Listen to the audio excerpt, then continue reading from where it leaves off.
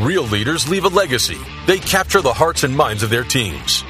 Their origin story puts the safety and well-being of their people first. Great companies ubiquitously have safe yet productive operations. For those companies, safety is an investment, not a cost for the C-suite. It's a real topic of daily focus. This is The Safety Guru with your host, Eric McCroskey, a globally recognized ops and safety guru, public speaker, and author. Are you ready to leave a safety legacy? Your legacy success story begins now. Hi, and welcome to The Safety Guru. This is your host, Eric McCroskey, and today I'm very happy to have with me a gentleman that has an incredible career and incredible experiences in safety. And I want to have him share a little bit about his journey and some of his key learnings throughout his career. So today I have with me Brian Humphreys. And Brian, thank you very much for joining us on The Safety Guru. Well, thank you, Eric, and thanks for inviting me on your show. Great. So maybe if you can share a little bit about your incredible background and story in the safety space. Okay, well, I left school when I was 16 to go into a steelworks as an apprentice fitter. And at the age of 20, I finished my apprenticeship. In the UK, if you didn't get an apprenticeship by the time you were 17, you didn't get one. So, but during the apprenticeship, we were released to go to technical school one day a week for 4 years.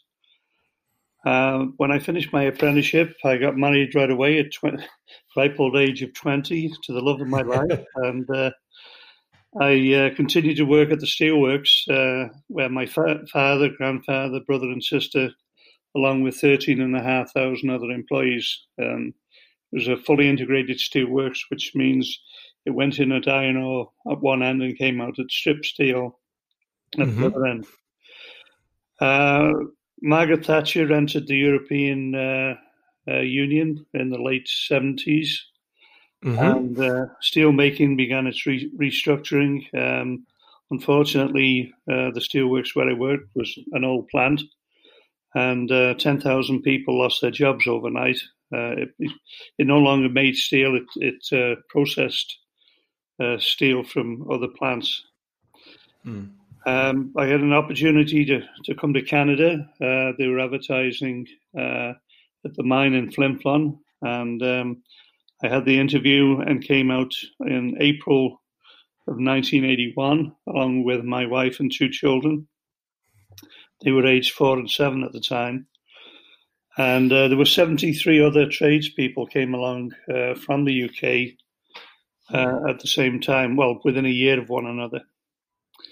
For the first 8 years in Flin Flon, I was an industrial mechanic. I was involved in the Health and Safety Committee and was also a union recording secretary for the International Association of Machinists Union. I then got promoted to work in the Health and Safety department as a coordinator. Wimmis was just coming on stream. They needed people for trainers. I also spent 8 years in the volunteer fire department and had my team and obtained my CRSP in April of 2000. So I had approximately 28 years in the health and safety profession before retiring in April of 1997. So tell me about your experience in the safety space. I think one of the areas you've written a book on one of the key learnings around the explosion, but also a couple of other things. I'd love to hear a little bit about your story of going through an event of that nature, the explosion that had happened in Flin Flon. I believe you were on shift at that point in time when it occurred. Such experiences are a great opportunity to learn from. So I'd love to hear a little bit about your story there. Absolutely. It was the worst night of my life. And it was one of the worst experiences anybody could imagine. The maintenance shutdown of the reverb furnace in the smelter was fairly routine. It had been done, and the furnace was built in the 1930s, and it was made of refractory brick, which needed to be replaced every year. And so it was a routine job. It had been done many times before. And over the years, better methods of controlling the furnace temperatures, better refractory bricks, extended the life of the furnace. So it went from an annual event to a 2-year event, and then eventually a 3-year event. So the expertise and the people that were involved in the teardowns and rebuilds, the experience was being lost somewhat over time, and people were retiring. So that was one of the impacts of the process. The furnace was shut down at 7:00. It was a planned event for 10 days, and there was a lot of high expectations going into the shutdown, that it was going to be done safely, on time, and everything was going to go to plan. Unfortunately, at about 2:00 in the morning, there was an explosion, and the cause of the explosion was determined to be the amount of water that was being used to wash down the beams and the top end of the furnace in preparation for the demolition.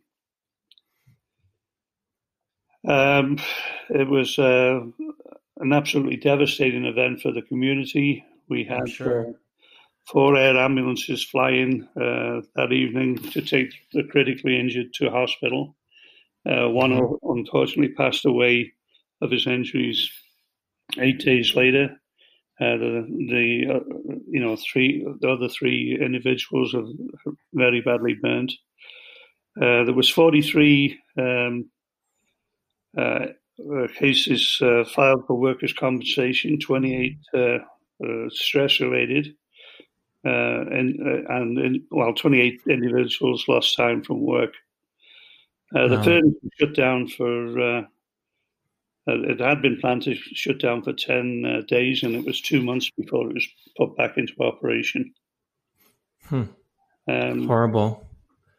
The company pleaded guilty to 1 count under the workplace safety and health regulations, and in part of that, they wanted to spare the families and the community the ordeal of going through a long, drawn-out trial.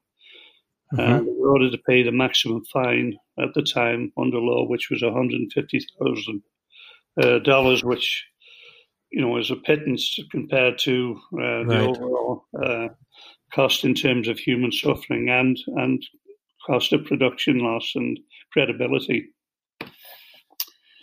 Although safety programs had existed at the time of the explosion, they were not deemed to be adequate, and there was 9 recommendations that came out of the inquiry in regards to the changes that needed to take place for any future shutdowns.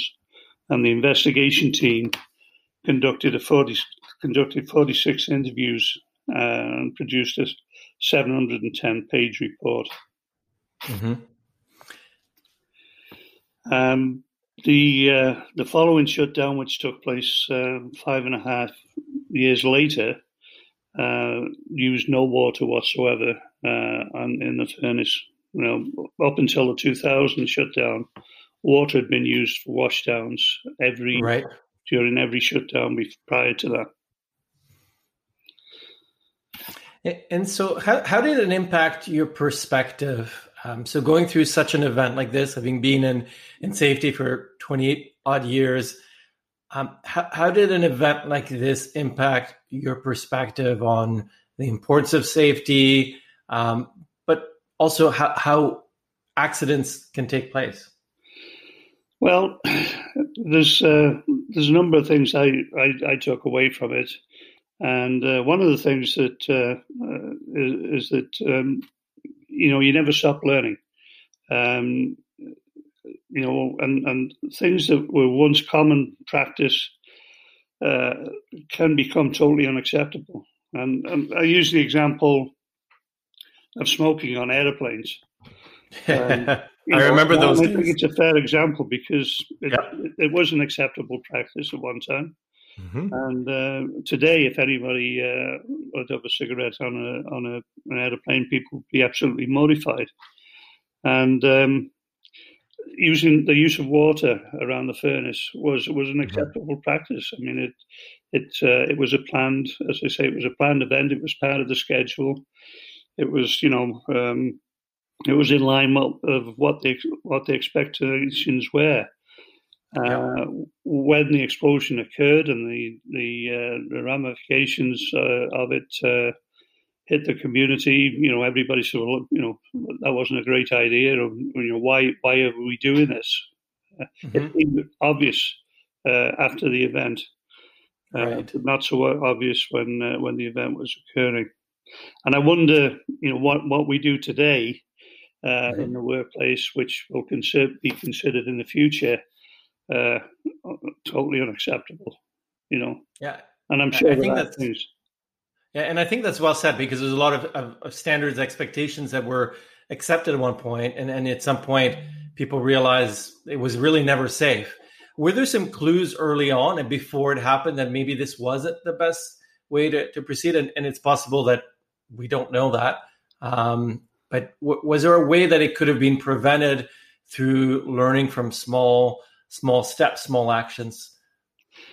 Well, the washdown was a preventative measure. It was put in place to reduce the amount of eye injuries and improve the conditions around the demolition. There was always a great, the area was a very dusty, hot area. There was lots of material calcine dust, they call it. It's roasted concentrate that is used to go into the furnace, the feed. Mm-hmm. So there was a lot of dust around the area that needed to be disposed of. Now, water, as I say, had been used since the 1930s. So it seemed like the actual task of washing it down was done with fire hoses. Mm-hmm. The amount and the quantity of water that was used was questionable in terms of the volume and how much was being applied. But obviously, it had been possible to do that type of activity without consequence. Mm-hmm. And I've seen this similar settings in other shutdowns where you get normalized to certain pieces, and then some variables are just a little bit more, and then something gets out of hand. So your story is similar to that. I've heard some others that turn into to fires, etc., just because it became almost too normalized, and people went a little bit above the spec and hadn't really understood kind of what the limitations were, and something catastrophic happens at one time. Are there any key learnings that you'd like to share with listeners around your 49 years of experience? Because that's a lot of experience, a lot of different settings, and you must have seen a lot of different incidences on top of this one. Well, I think, by example, you can do the wrong thing and get away with it, and you can do the right thing and still get hurt. I've seen that over the course of my profession where people have been hurt and they were in the wrong place at the wrong time, or they certainly were doing what they were supposed to be doing. Right. I've talked to people, and I did lots of interviews with people after accidents, and I've done accident training with supervisors. And, a moment of indecision or a lack of concentration can lead to a lifetime of regret. Of course. It's something that happens so quickly that when people get when get injured, the other things that I've noticed in my experience, there seems sometimes to be a conflict between education and experience in the workforce. Tell me more. And I think it's unfortunate. I respect both. I respect people that are well educated, and I also have a great deal of respect for the experience that people have gained, through the work that they performed. I use an example in the book that kind of reflects a little bit on that. I think we're moving in the right direction, but we've got a long way to go. We shouldn't limit ourselves on things that we know and we can do. We need to challenge ourselves as much as we can, and we shouldn't fear change. We should embrace it.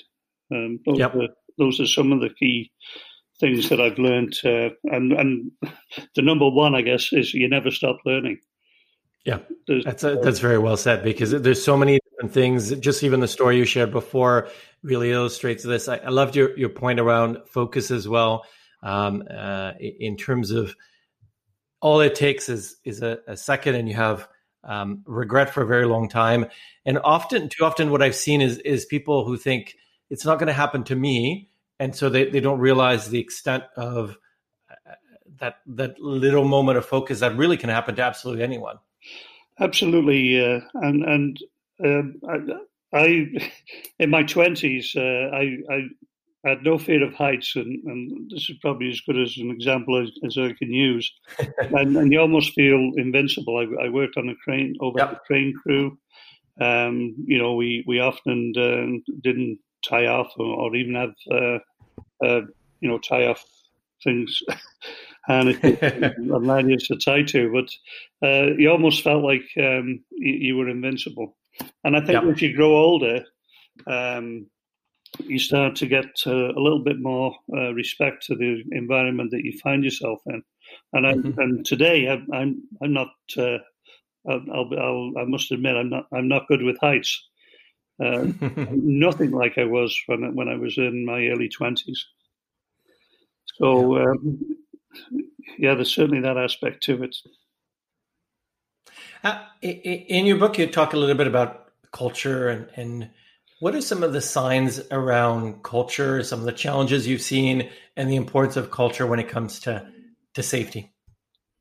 Well, I think people, and everything I'm talking about now is just from my perspective. So culture to me is how we do things around here, the normal, and that could be a good thing, or it could and a positive thing, or it can be a very negative thing. Yeah, and but people can get swallowed up by an organizational culture. They can cultures can change over a period of time, but it's a process. It takes a lot of time. It takes a lot of time. Once you've got a negative culture in the work environment, it's not an easy fix. It's not something that you can just wave a magic wand and the next day everybody's coming in and feeling. I wish it was that simple. Pardon? I wish it was that simple. Yeah, and the way I would measure a cultural environment that needs to be looked at closely is in terms of high turnover, high incident rate, absenteeism. Those are kind of key indicators that the needs of lots of grievances filed, on time. that's where people aren't getting along as well as they should be, and it's creating an environment where people don't want to be. So it's subtle. It certainly impacts morale, and it Yep, also impacts safety in the bottom line. it If does. if the cultural environment isn't what it should be. And I think your point is very good there in terms of really that connection between safety and the bottom line. I think these things are integrated. I like your examples of signs that something's wrong from a cultural standpoint. The fact is, everybody's got a corporate culture, and you've inherited the one you've got, and it can be changed. But there is no such thing as I can buy a good culture or a bad culture. It's really it is what you have, and then you've got to start shaping it and informing it. But I love the precursors, the signs that you can see that something's a little bit off, and definitely have seen similar things, like in construction, as an example, where you can have very high turnover in certain areas, and other sites, work sites, will have almost no turnover, and the difference can be actually extreme. And like for like, same region, same type of work, I've seen anywhere from two construction sites side by side, where one turnover is probably 2% or so or less, and another one is closer to 20 or 30%. That's a substantial difference for same trades, same type of work. So love your thoughts on culture. I'd love you for you to tell me a little bit about your book. So you wrote your book, No Smoke Without Fire, A Recipe for Disaster, a lot about your experiences. Tell me a little bit about the book. It's available on Amazon, but I'd love to hear from your perspective some of the key insights from that book. Well, I never considered myself to be an author.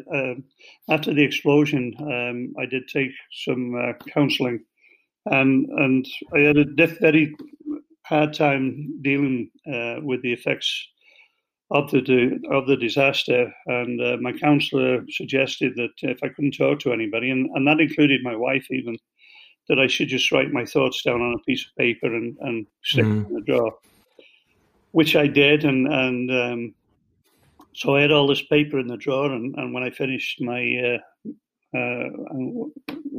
career and retired 3 years ago, I still, felt there was some more I could contribute. So I started on this venture of writing a book. It became a manuscript. I sent it off to an editor, Rick Johnson from Winnipeg Beach, and he was formidable in terms of giving me advice and coaching me through the process. One of the things that Rick had mentioned was who is your target audience? Yep. And I'd never even considered it, to be honest. And he said, if you're writing it for people that work at the mine, you don't have to be very descriptive in what you're talking about, because they know what you're talking about. But if you're writing it for people that have never been in a mine, you need to be more detailed. Bearing that in mind, if you get into too much detail, you'll lose the people that work in the mine. So there's a fine line there, and so it's a simple read. It's not a complicated read. People that have read it from other industries, worked in pulp and paper and construction and the oil and gas industry that have read it have said, "Wow, I can relate to this. This happened in our industries," and I'm pleased to hear that it's reaching and it's more broader than even I anticipated. It's won a Canadian Book Award. It's posted on their website, which I was very, very pleased about. It's available in Kindle format, paperback, and hardcover on the Amazon. And it's also available worldwide through their Amazon distribution system. Yep. So it's been well received from not only the shop floor, but right through to the boardroom. In terms of, I've had people in senior management positions that have acknowledged it, as well as people that have that work in the organisation at pretty well every level. So it's a good book for people going into the industries. I think it's a good book for supervisors, new supervisors to learn from, because it talks a lot about their responsibilities and what they should be looking for, what the traits are of a good supervisor. And, which is so important, and a challenge and a struggle that so many organizations face is how does the frontline leader inspire? How do they drive the right behaviors to drive safety at the front line? Well, it's my belief and my observation after 49 years that the frontline supervisor is one of the key players in terms of influencing the workplace, in terms of setting the standards, making sure that the people that are working directly for him are doing the right thing at the right time. I completely agree. And so often I've talked to frontline team members who pretty much would say, I really don't care about the VP. I don't care about the president or the CEO. What really matters is the person who's there, who gets what I do. That's the person that I listen to. And so that's the biggest opportunity that most businesses have is really engaging at that level, because there's only so much a CEO can do in terms of connecting with every worker. Yes, I couldn't agree more. And the other thing that I point out in the book, that it's seldom the supervisors or managers that actually get hurt. It's the workers themselves that end up injured. And I point out in the book that there's all sorts of safety programs that come into play, and there's we talk about who's responsible for safety, and to me, it's a line responsibility. There's responsibility at every level, including the worker, and that one of the things that the inquiry pointed out that the companies and industries have a right, have an obligation to point out the hazards that people are being exposed to, and provide training and everything else. And I couldn't agree more. But there's a checks and balances in that, and the worker has some responsibility to participate in the process. If they see something that doesn't look right or doesn't feel right, they need to challenge that. Absolutely. And it touches back on something you talked about even earlier in terms of the focus. Is so often it's just something doesn't feel right. Sometimes it's even a gut instinct. Sometimes I see something, but I need to speak up and stop work if I see anything that's a little bit off. And that's also a management leadership that I would say is actually mostly a management leadership component, in terms of how do I create the environment where people feel safe doing that. It's easy to say to somebody, stop work. I was talking to an executive once who was even saying, I was noticing somebody else was doing something that was dangerous and was risky, and I was trying to get them to stop work, and I realized that I asked my leaders to do this every day, and I couldn't even make that person stop. Because it's not always that easy. So even that influence, the comfort, the psychological safety, as a lot of people talk about, all key elements that leaders get a chance to influence. Thank you so much for joining me on the show, Brian. I really appreciate you sharing the perspective from frontline, from a leadership standpoint, and also going through such a horrific incident like this one. And I appreciate you took the time to write a book, to share your story, to convey the message, because this is such an important message for so many leaders and team members. And I think your approach is phenomenal. So thank you so much. Have a wonderful day. And if you're interested in the book, it's available, as Brian mentioned, on Amazon, No Smoke Without Fire. Thank you. Thank you, Eric. And thanks again for having me on your podcast. I really appreciate it.